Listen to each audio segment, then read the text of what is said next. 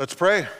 Lord Jesus, may nothing get in the way of your word this morning. That's our prayer. Amen.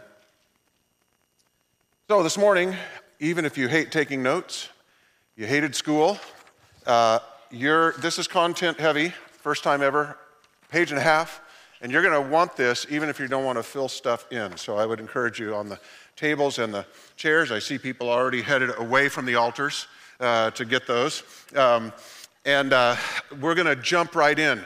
We're in a series on Hebrews, as you probably all know, and let's begin today with a well-known verse. You may not even have known this was in Hebrews, but you probably know most of the verse. Read with me from chapter 4, verse 12. Look at it. For the word of God is living and active and sharper than any two-edged sword, and piercing as far as the division, great word, division of soul and spirit, of both joints and marrow, and able to judge the thoughts and intentions of the heart. Look what it says. Look at the action words. It's living, it's active, it's sharp, it's piercing. There's no other writing like this in the world. It's not just grammar and vocabulary. It's actually living. This is because of the Holy Spirit. Remember the dead letter? The scripture calls itself a dead letter and a curse. A curse if it's not for the Spirit that makes it living and living in us. So this is a key. No matter how many times you've read the Word, no matter how much you know about the Word, the next time you read it, it can say way more to it than it has ever said before because it's living, it's active. In fact, this verse tells us that the Word is so powerful that it even, and this may be one of the horrors of the Word, it even exposes our thoughts and our intentions, our heart. Now you need to understand the biblical view of the concept of the heart is very simple. The heart is the part of us that chooses.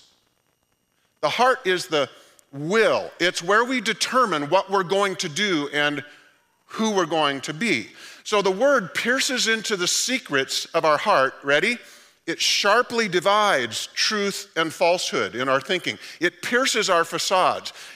It pierces through the things that we hide from others. The word, if we read it with the Spirit's eyes, it actually exposes to me who I am. It exposes who we are. And Hebrews is scripture, ready? It's scripture that takes scripture very seriously. Did you know that there's only 2 books in the New Testament? One's only five chapters long. This is 13 chapters long. Did you know the book of Hebrews has at least one quote from the Old Testament in every single chapter, all 13? There are 75 quotes from the Old Testament in the book of Hebrews. So Hebrews is deeply steeped in the confidence that God's word is active. And don't be thinking, oh, well, but that's just Old Testament. The world was turned upside down by the apostles in the church. And do you know what Bible they were preaching out of? The only Bible they had. Let this soak in. This is hard for American Christians to think about. You know the Old Testament that you used to hear about in Sunday school, maybe have never looked at again? We're not looking at the Word of God that the apostles preached to change the world. So notice, you've got this incredibly high view of Scripture that flows out of it. And you ready? Now I want us to deal with with this background in Hebrews, I want us to deal with an outrageous claim that God makes about His Word in Isaiah 40, verse 8. This text is so important. Get ready to write in your notes. It's so important, I want you to write it in. Look at this. Here's what God says. The grass withers, the flower fades, but the word of our God stands forever. Now, how preposterous is this for God to say? Think about this. Written words get tossed aside. Writing never stays perfectly intact over long periods of time, ever. So, we're going to look at the impossible history of the survival of the Scripture. The journey begins with Moses, all the way back around in the 15th century BC. around 1450 BC. And look at this. It'll be on the screen from Exodus chapter 24. Then Moses came. This is the start of the Bible. Moses came and recounted to the people all the words of the Lord and all the ordinances, and all the people answered with one voice and said, all the words which the Lord has spoken we will do. And Moses wrote down all the words of the Lord. This is the starting of the Bible. Then he took the book of the covenant and read it in the hearing of the people. And they said, all that the Lord has spoken we will do, and we will be obedient. Now after this, God commanded them to build the Ark of the Covenant, and from that time until the Ark was lost, and that's still in obscurity, but until then, the scrolls were always kept with the Ark. And now I want us to look at, and this is where it's going to help to have your notes, and it'll also be on the screen, but we're going to look through, I'm going to go just pass through most of these because it's done so much, and this is a short list of what God's word has survived. Ready? Look what happens, how God has survived over the last 3,500 years. Number one, the children of Israel wandering in the desert. 2, the siege of Jericho and countless subsequent battles.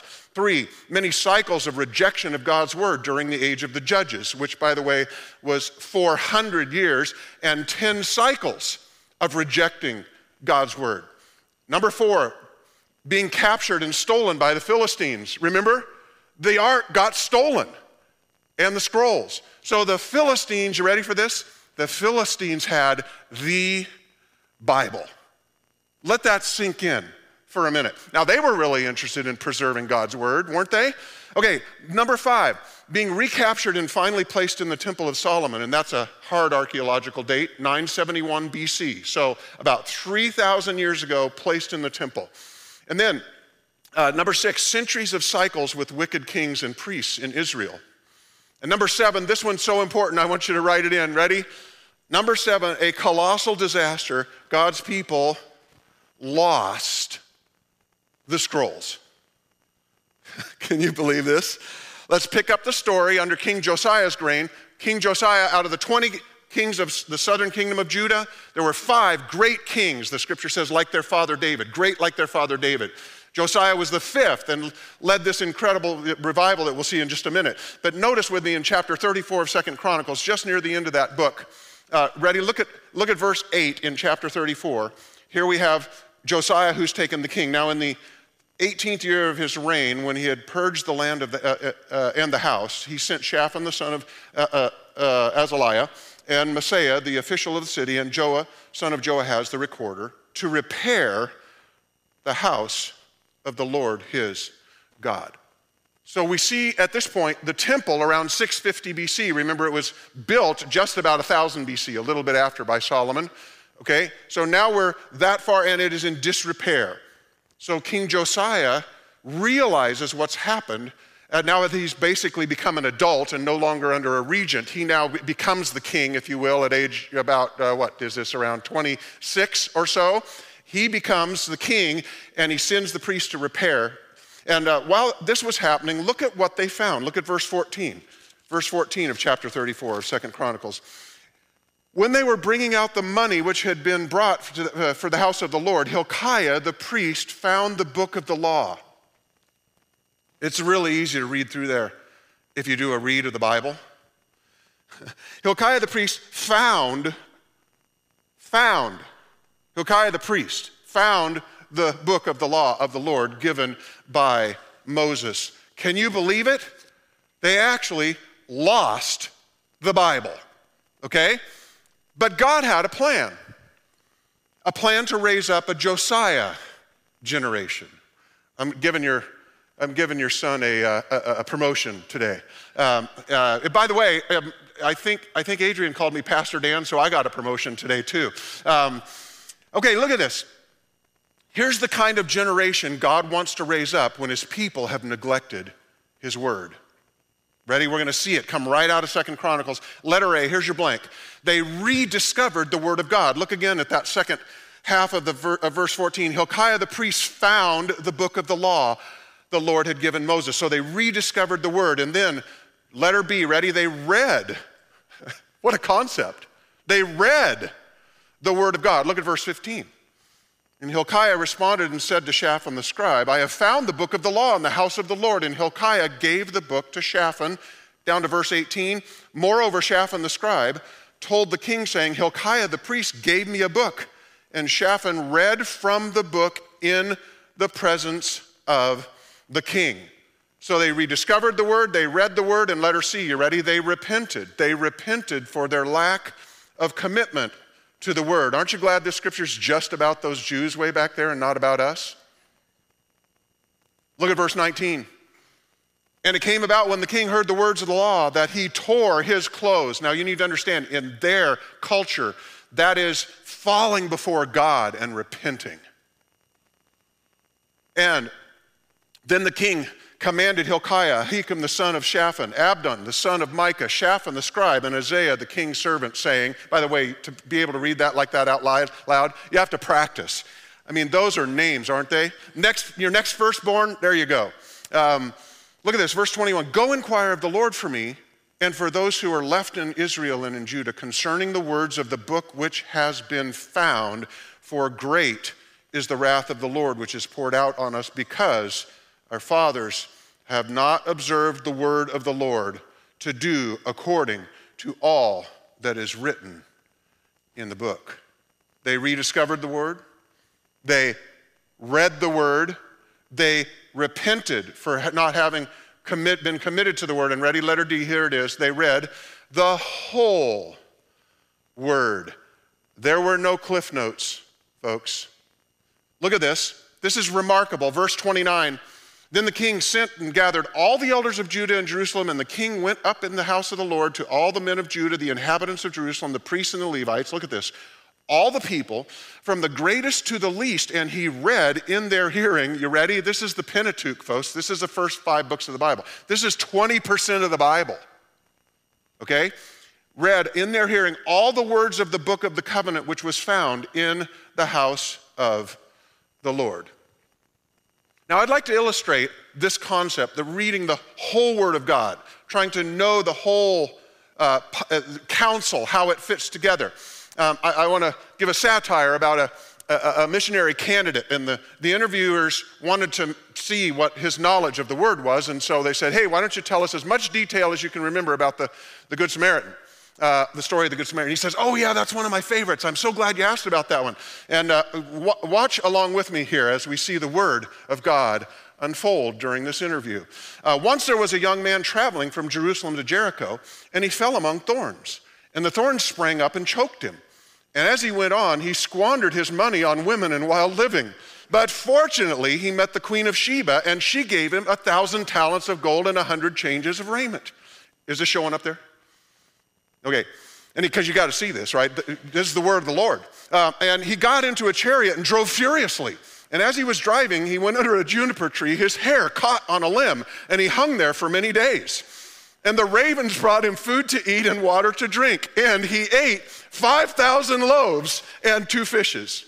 One night he was hanging there asleep, and his wife Delilah came along and cut off his hair. And he dropped and fell on stony ground. But he got up and went, and it began to rain, and it rained 40 days and 40 nights. So he hid in a cave, and he lived on locusts and wild honey. Then the women came running and said to him, come and see, for the tomb is empty. And he made an excuse and said, no, I won't go. I have married a wife. So notice now, he goes on in the story, and then he fell asleep, and he had a dream. But before he could interpret the dream, Potiphar's wife tore his robe off and chased him while he was running through the land naked until she turned into a pillar of salt. Then, when he stopped running, Eve put fig leaves on him to cover his nakedness. But God was angry because he was supposed to use a coat of many colors instead. And then he looked up and saw old Queen Jezebel sitting up high in a window, and she laughed at him. And so he said, throw her down from the window. And they threw her down. And he said, throw her down again. And they threw her down 70 times 7. And of the fragments that remained, they picked up 12 baskets full, besides women and children. But even after all this, the Good Samaritan still wondered, whose wife will she be on Judgment Day? Now, I just want to point out, if you tracked with that, you are in big trouble. You really need this message. So here's our candidate, and notice what happened. Clips from all over everywhere, and he acted like he had a coherent biblical view. Snapshot here of little highlights and so forth. And obviously, I'm not just making fun of him. See, Josiah didn't just read his favorite promises. Josiah would have had all 5 scrolls on his refrigerator, not just the one he liked, not just the verse that was a section that he liked. See, he knew that truth and wisdom required the whole counsel of God. And you see, there is no shortcut to being grounded in the Word. You know what you get? You get a lot of the American blog about the Bible if you just like a few pieces of scripture that you really like. And you follow the people that becomes, guess what that becomes? That thought becomes their Bible rather than the Word giving them insight about their thought. So this is one of the reasons, by the way, this is one of the reasons why many American believers who are spending huge amounts of time reading and online and watching news and watching TV, and they're filling their minds with all these beliefs, these deeply held beliefs that are, ready? Fundamentally political. Political beliefs, consuming their minds with politics. Like the church that I just got back from in another state that I won't mention, that had 3 flags outside their church, and it probably means exactly what they mean. On the bottom was their state flag, and then above that was the Christian flag, and then above that was the American flag. Saying exactly what they mean. You ready? So notice this. And then, what do Americans do? We go to the Word looking for the parts of Scripture that support what we've already decided is true. It should be exactly the opposite. There should not be one news program that you watch. There should not be one movie that you see. There should not be any electronic media that you're not seeing through the eyes of the Word of God. That's how we're supposed to live and think. So no wonder Christians think the answer's in Washington. No wonder. I mean, can't you just see the apostles?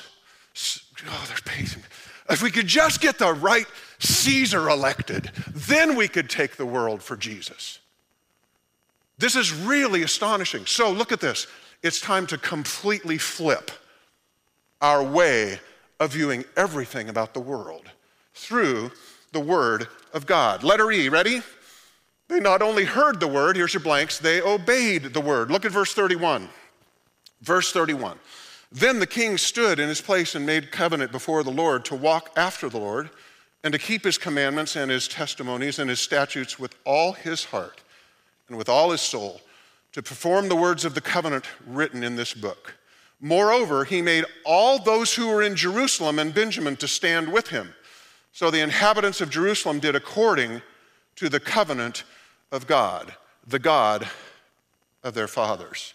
And look what happened when Josiah's generation rediscovered the Word. Look at verse 33. And Josiah removed all the abominations from all the lands belonging to the sons of Israel. And he made all who were present in Israel to serve the Lord their God. What a statement. Throughout his lifetime, they did not turn from following the Lord God of their fathers. You ready for the result of what happened here? When they rediscovered, here's your blanks, when they rediscovered the Word, God revived a whole nation. You know any nations that could use that? Church, when God's people get really serious about knowing and obeying His Word, incredible, nation-changing things happen. So in number 7, we saw God's people lost the Word, but now look what happens. You ready? Here's your blank. Number 8, God's people destroyed the Word. It's now getting way worse. Look at the next generation was very different from Josiah's generation. I call it the Jehoiakim generation, Josiah's son, the next king. Ready? Look at this from Jeremiah 36, verse 1. In the 4th year of Jehoiakim, the son of Josiah, king of Judah, the word came to Jeremiah from the Lord, saying, take a scroll and write on it all the words that I have spoken you concerning Israel and concerning Judah and concerning all the nations from the first day I spoke to you, from the days of Josiah even till now. And ready? Here comes the book of Jeremiah. Then Jeremiah called Baruch, the son of Neriah, this is the scribe. Baruch wrote in a scroll all the dictation of Jeremiah, all the words of the Lord, which he had spoken to him. Then the king, remember Josiah's son, Jehoiakim now, then the king sent Jehudi to get the scroll, and he took it out of the chamber of Elishama the scribe. And Jehudi read it to the king as well as to all the officials who stood beside the king. Now the king was sitting in the winter house in the 9th month of Jeremiah. If you've read the book of Jeremiah, it's not user-friendly. So look what happens here. Sitting in the winter house in the 9th month, a fire burning in the brazier before him. Then when Jehudi had read 3 or 4 columns, the king cut it with a scribe's knife and threw it into the fire that was in the brazier until all the scroll was consumed in the fire that was in the brazier. So ready? Here's your next blanks. What King Jehoiakim did? He burned the original scroll of the book of Jeremiah. Uh-oh. I thought God promised that his word's going to stand. So how is it that we are reading it today? Well, God keeps his promises. And he had a plan that was way bigger than King Jehoiakim and all of the other rulers who've tried to get rid of the Bible for all the rest of history. Ready? Look at this. From verse 26, and the king commanded Jerahmeel, the son's king, Seraiah, the son of Azriel, and Shelemiah, the son of Abdeel, to seize Baruch the scribe and Jeremiah the prophet. This is great, but the Lord hid them. Then the word of the Lord came to Jeremiah after the king had burned the scroll and the words which Baruch had written at the dictation of Jeremiah, saying, take again another scroll and write on it all the former words that were on the first scroll which Jehoiakim, the king of Judah, burned. From this we learn 2 key concepts. Ready? Here's your blanks. Number 1, God ensured the words survived perfectly intact, down to the minutest detail. Jeremiah, I'm going to give you every last word again. And then key concept number 2, and do not miss this, no matter what the history of a nation is, all it takes, Jehoiakim's father was Josiah. All it takes is one generation to reject the word of God. Think of that. Number 9, the exile of Judah. This is when they were all taken into Babylon, right? And the destruction of the temple. So look at this. No ark, no temple, and the kings are destroying the scripture. Number 10, the constant attempts by Persia, Greece, and Rome to wipe out the word. This happened for century after century, civilization after civilization. Number 11, the annihilation of the nation of Israel by Rome in 135 AD. Number 12, centuries of an official church that wouldn't let the lay people read the word. Did you know for several centuries the church would burn people at the stake if they weren't a priest and they read the word? Which is number 13, thousands of people burned at the stake for propagating the word. Number 14, scores of oppressive regimes intent on wiping the word out. That's right, the Stalins, the Hitlers, the Mao Zedongs. And now that we've gone through this incredible story, this is why I wanted you to have those notes so you've just got them right there in front of you. Let me ask a question. What happens to words, written words, after 3,500 years? There are 4 options. This comes straight out of archaeology. Ready? Option number 1, here's your blank. The vast majority are simply lost. You know, some archaeologists estimate that we have found something like 1% of all the ancient documents available that could theoretically be found. They're just lost. Option number 2, the language is forgotten and no one knows what it means. Right? Except they can't do this like in the Indiana Jones stories, right? They come to it and they go looking for everybody, and everybody in the world, and everybody says, I don't know, I've never seen this before. The language is just dead. Nobody knows what it says. Option number 3, the parchments deteriorate and are destroyed by time.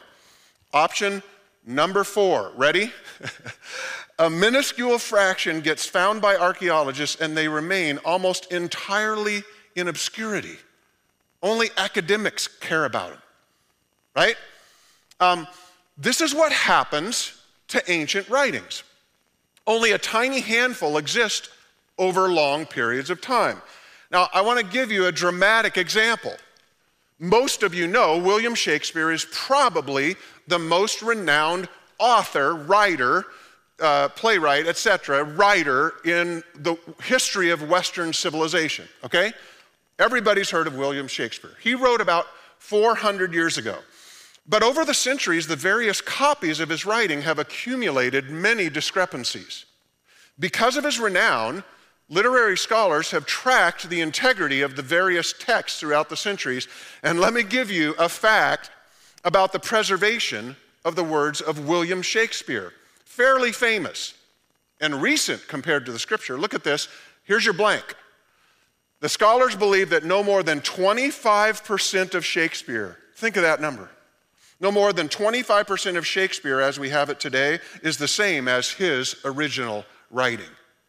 So when you go see Shakespeare, if you do, 3/4 of that is by other people who've inserted stuff all through the ages, and 1 out of 4 of the concepts comes from Shakespeare himself. And this brings up a big question. How do we know that that didn't happen to the Bible? How do we know the Bible hasn't changed over time? How do we know that the scribes didn't I don't really like that. And the Hebrews used to say every translator is a liar. Well, how do we know some of the scribes didn't like what they wrote? And how do we know they didn't insert stuff in? It kind of morphed over time. Well, let me first talk to us about the fastidiousness of the biblical scribes as they copied the manuscripts. Listen to this. They verbalized each word as they wrote it.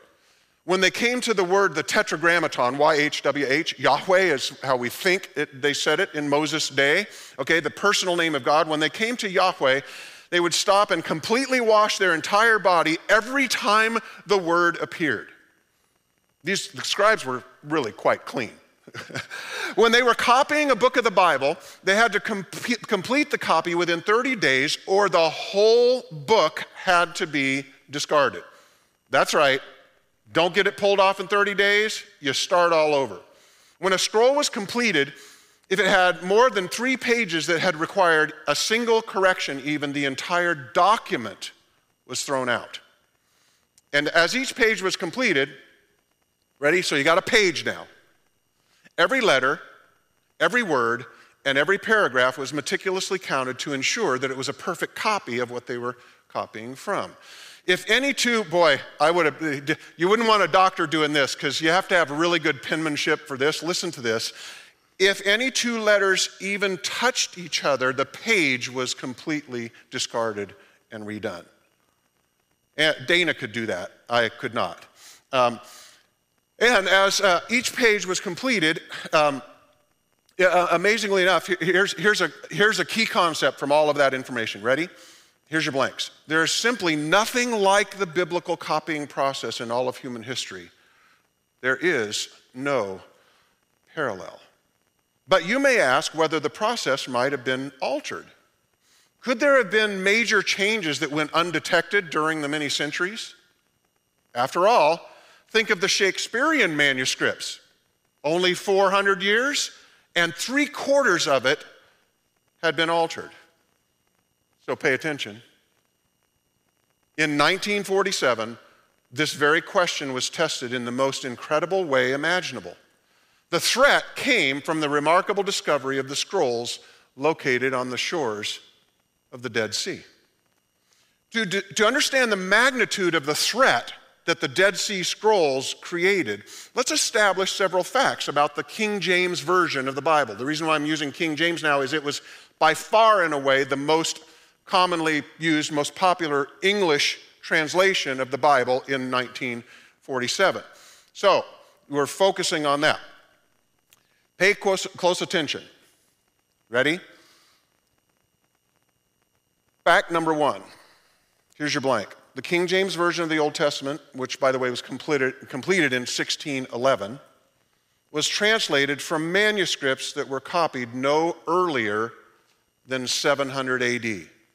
So stop for a second. Obviously, Jesus didn't write English, right? The Hebrew prophets didn't write in English. They've been translated. And when a translation is done, they used the most ancient, in this case Hebrew, because this was the Old Testament that we're talking about, the most ancient Hebrew copies, okay? Because we obviously don't have the autograph that Moses wrote. And at the time the King James Version was done, the most ancient copies were copied around 700 AD, okay? So about 900 years before the King James was when the copies were from.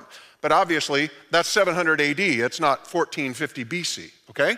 So that's the most ancient copies at that time. Fact number 2, the Dead Sea Scrolls were copied no later than 300 BC. Ready? The Dead Sea Scrolls were copied no later than 300 BC. And these two facts give us fact number 3. Ready? This is stunning. The Dead Sea Scrolls were copied more than 1,000 years earlier than the copies that the King James was translated from. Okay, you ready? It's up here for those who think graphically. Look at this. So here's the Pentateuch, the first 5 books of the Bible, the Torah, written by Moses, compiled by Moses, okay, around in the 15th century BC, all the way through all the last prophet, Malachi, sometime late in the 5th century BC, around 400 BC. And notice, the King James Version was completed the translation in 1611 AD.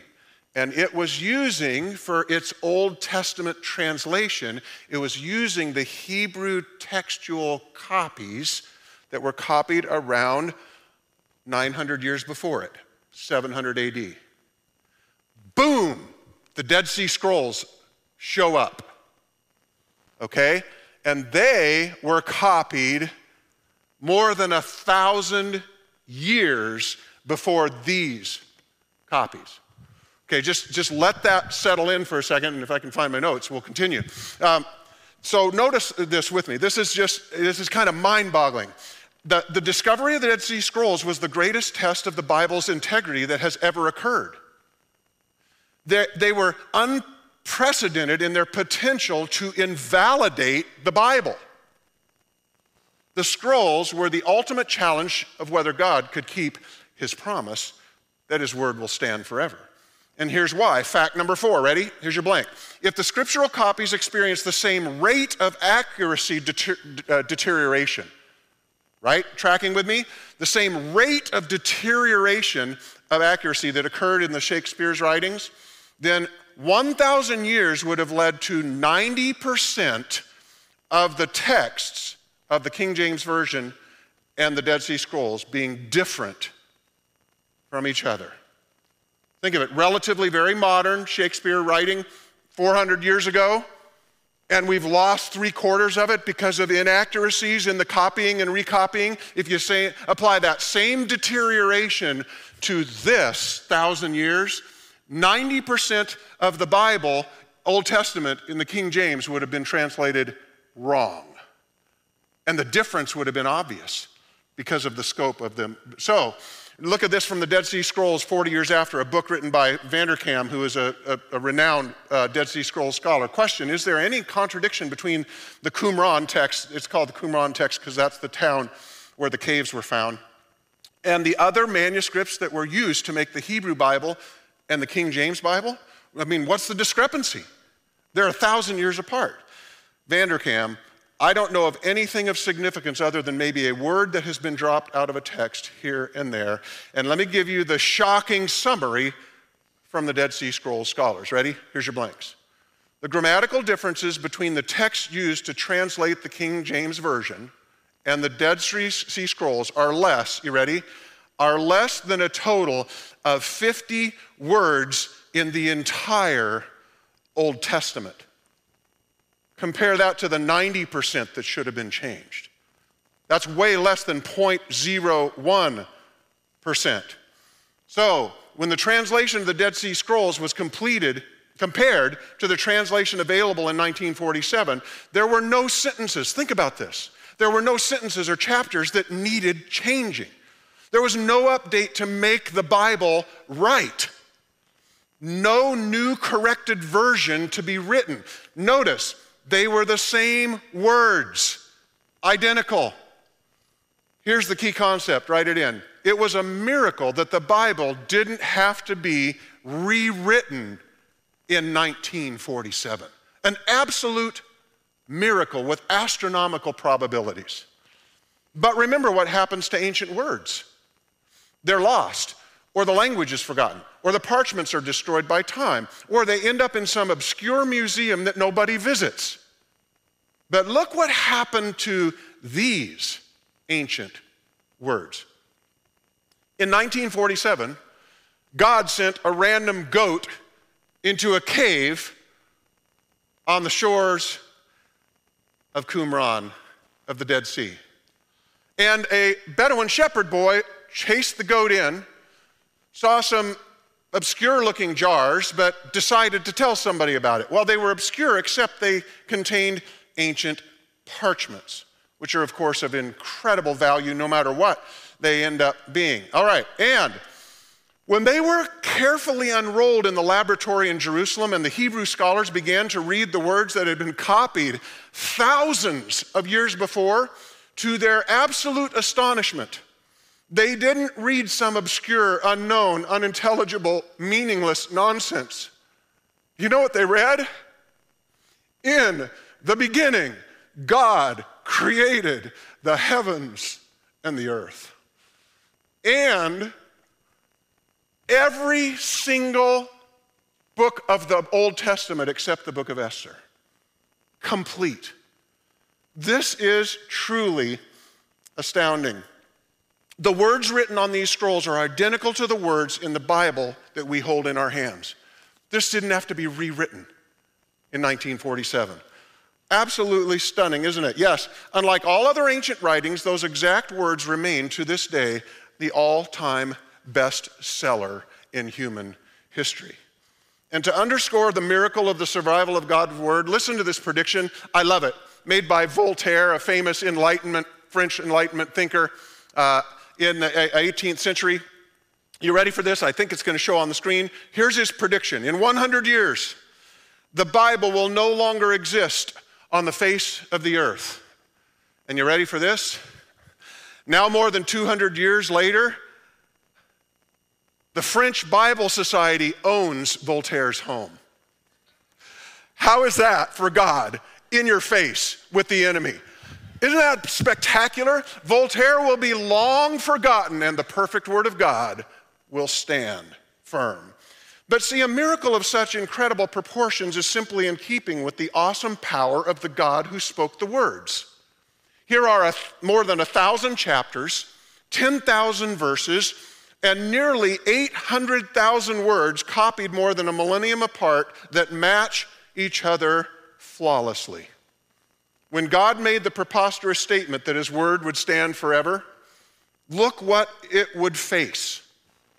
Through century after century, through storm and fire and flood, and destroyed temples and scattered nations, through negligence and deceit and satanic conspiracies, through persecution and hatred and scorn and disbelief, and through the misuse and disuse and misinterpretation and higher criticism and antagonistic scholars. You ready? Even through all of this, the word of our God stands. It is one of the great, other than the resurrection, it's the greatest miracle in history. So, his promise is this: neither time, nor principalities, nor satanic forces, nor the armies of the world, nor all of the powers of history will be able to stamp out the word of our God. I was hoping for a strong amen there, because now, unfortunately, it's time to apply. Ready? Here's your blank. We're supposed to take part in the miracle of God's word standing. Look what you just wrote. We're supposed to take part in the miracle of God's word standing. As you look at the amazing survival of the scripture, it's clear that God has done his part in keeping his promise. I'll say, 1,000 years apart, 600,000 words in the Old Testament, less than 50 words different. I mean, boy, wouldn't you like to really be able to go to real Shakespeare? Too late.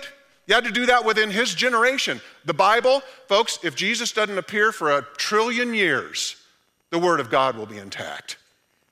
because it's going to stand. So, but what about, God's kept his promise, but what about us? What's our responsibility? You see, the word of God must not stand just historically and globally and archaeologically. It must stand in each heart and mind individually.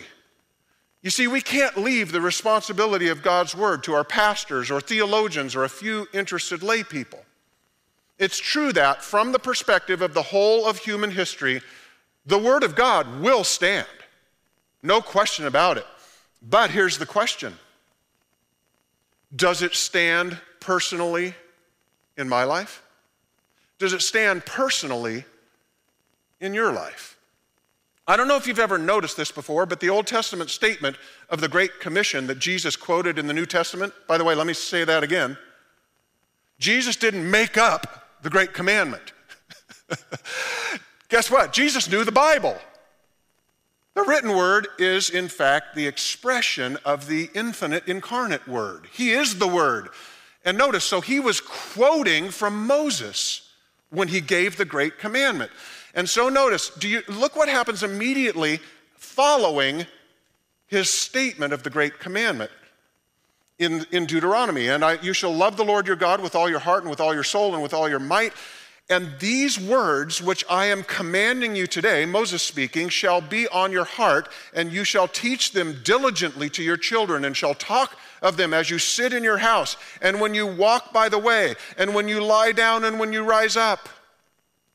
If there was TV back then, and when you're watching TV. I mean, just think of the number of ways this would be expanded today of the word supposed to be bathing our minds. And you shall bind them as a sign on your hand, and they shall be as frontals on your foreheads, and you shall write them on the doorposts of your house and on your gates. And now I want to give an incredible, what I think is a prophecy by Charles Spurgeon, now from more than a century ago. Look at the words with me. He wrote about his day, but oh, is it true of our day? It is today as it was in the Reformers' day. We who have had the gospel passed to us by martyr hands dare not trifle with it. Do you know how costly this has been in lives for us to hold it? Some countries today, this is costly to hold in today's lives. And the faith that I hold bears on it the marks of the blood of my ancestors. Shall we cast away the scriptures that were handed to us through prison bars and came to us charred with flames? Look you, there are ages yet to come. If the Lord does not speedily appear, there will come another generation and another. And all these generations will be tainted and injured if we're not faithful to God and to his truth today. We have come, oh, is this not true in our culture? We have come to a turning point in the road.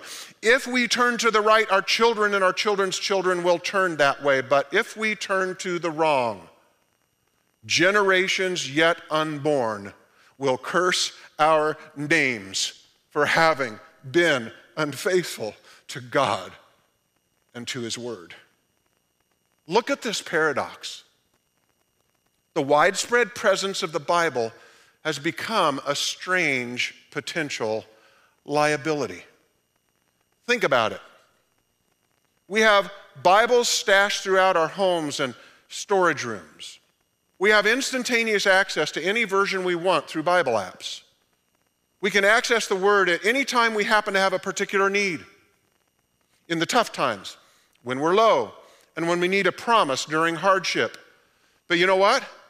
God doesn't want us to only use his word when we need something. God intends for us to know his word, to consume his word, to infuse every moment of life with his word.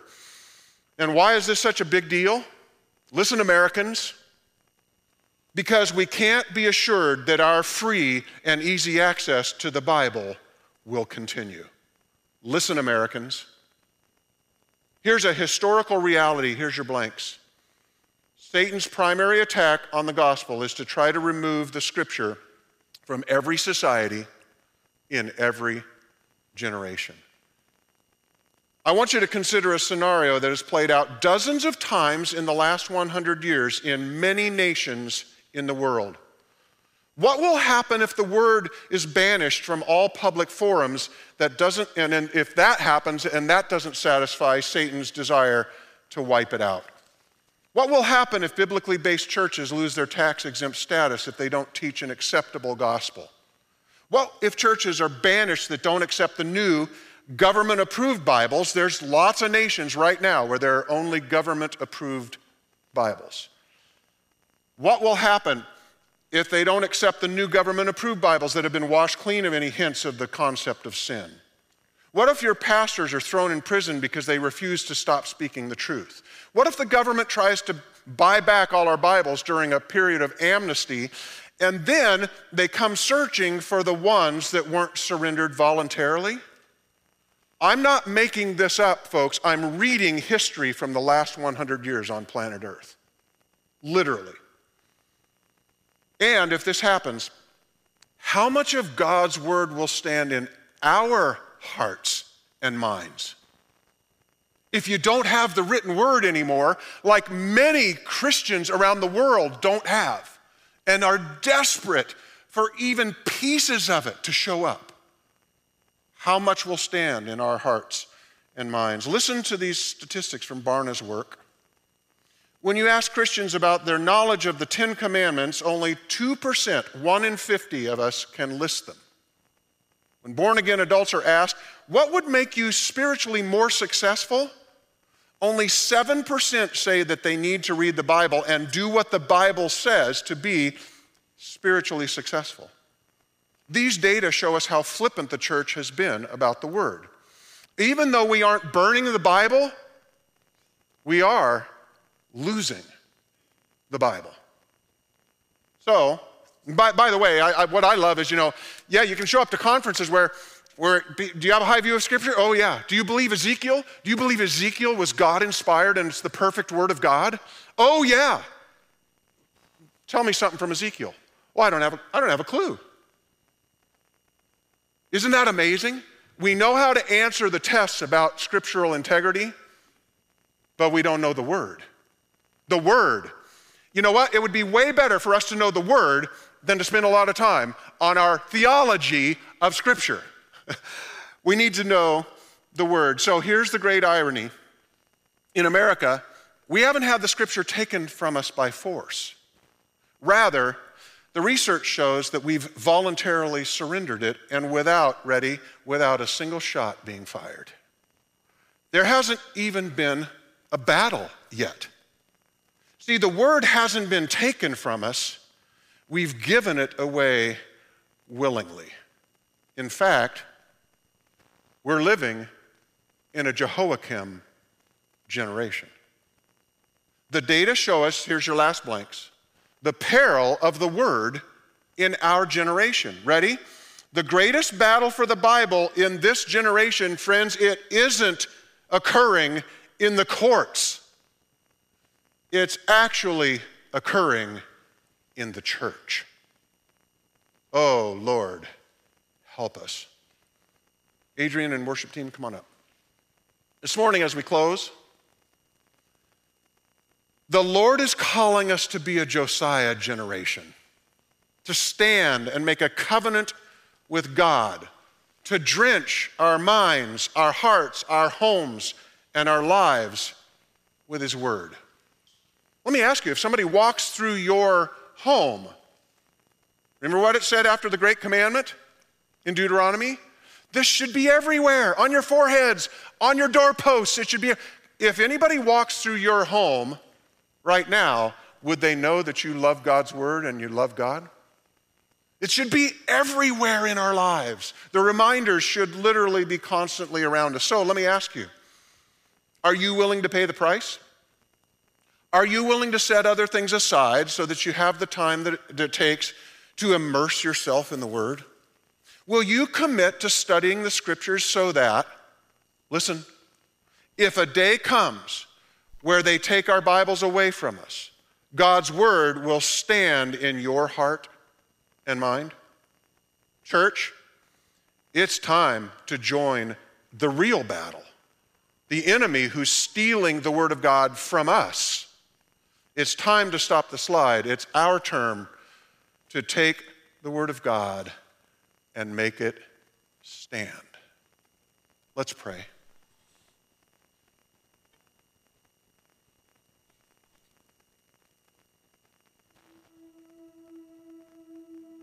There's no doubt that we've diligently passed on to our children a deep love for sports and a healthy concern for the environment. Maybe some of us have been really good at teaching them how to become financially secure. And we probably passed on a passion for electronics and entertainment. But have we passed on a single-minded, totally focused, unwavering, diligent commitment to the Word of God? I wonder this morning if the Lord has convicted some of us about our need to rediscover the Word. In this quiet moment of reflection, are we willing to commit to pay the price to be part of a Josiah generation? Rediscovering the Word, reading the Word, obeying the Word, and reading the whole Word. Lord, we've been distracted. We've allowed a host of non-essentials to steal our time of reading and studying your words to us. We've acted as if we'll always have the Word easily available to us.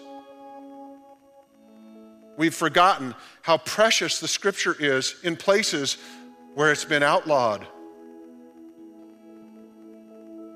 Lord, I probably have 20 Bibles in my home.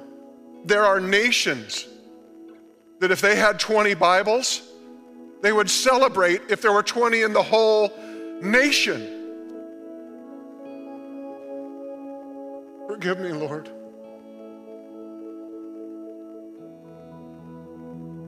Lord, we've ignored that your Word faces peril in our own country.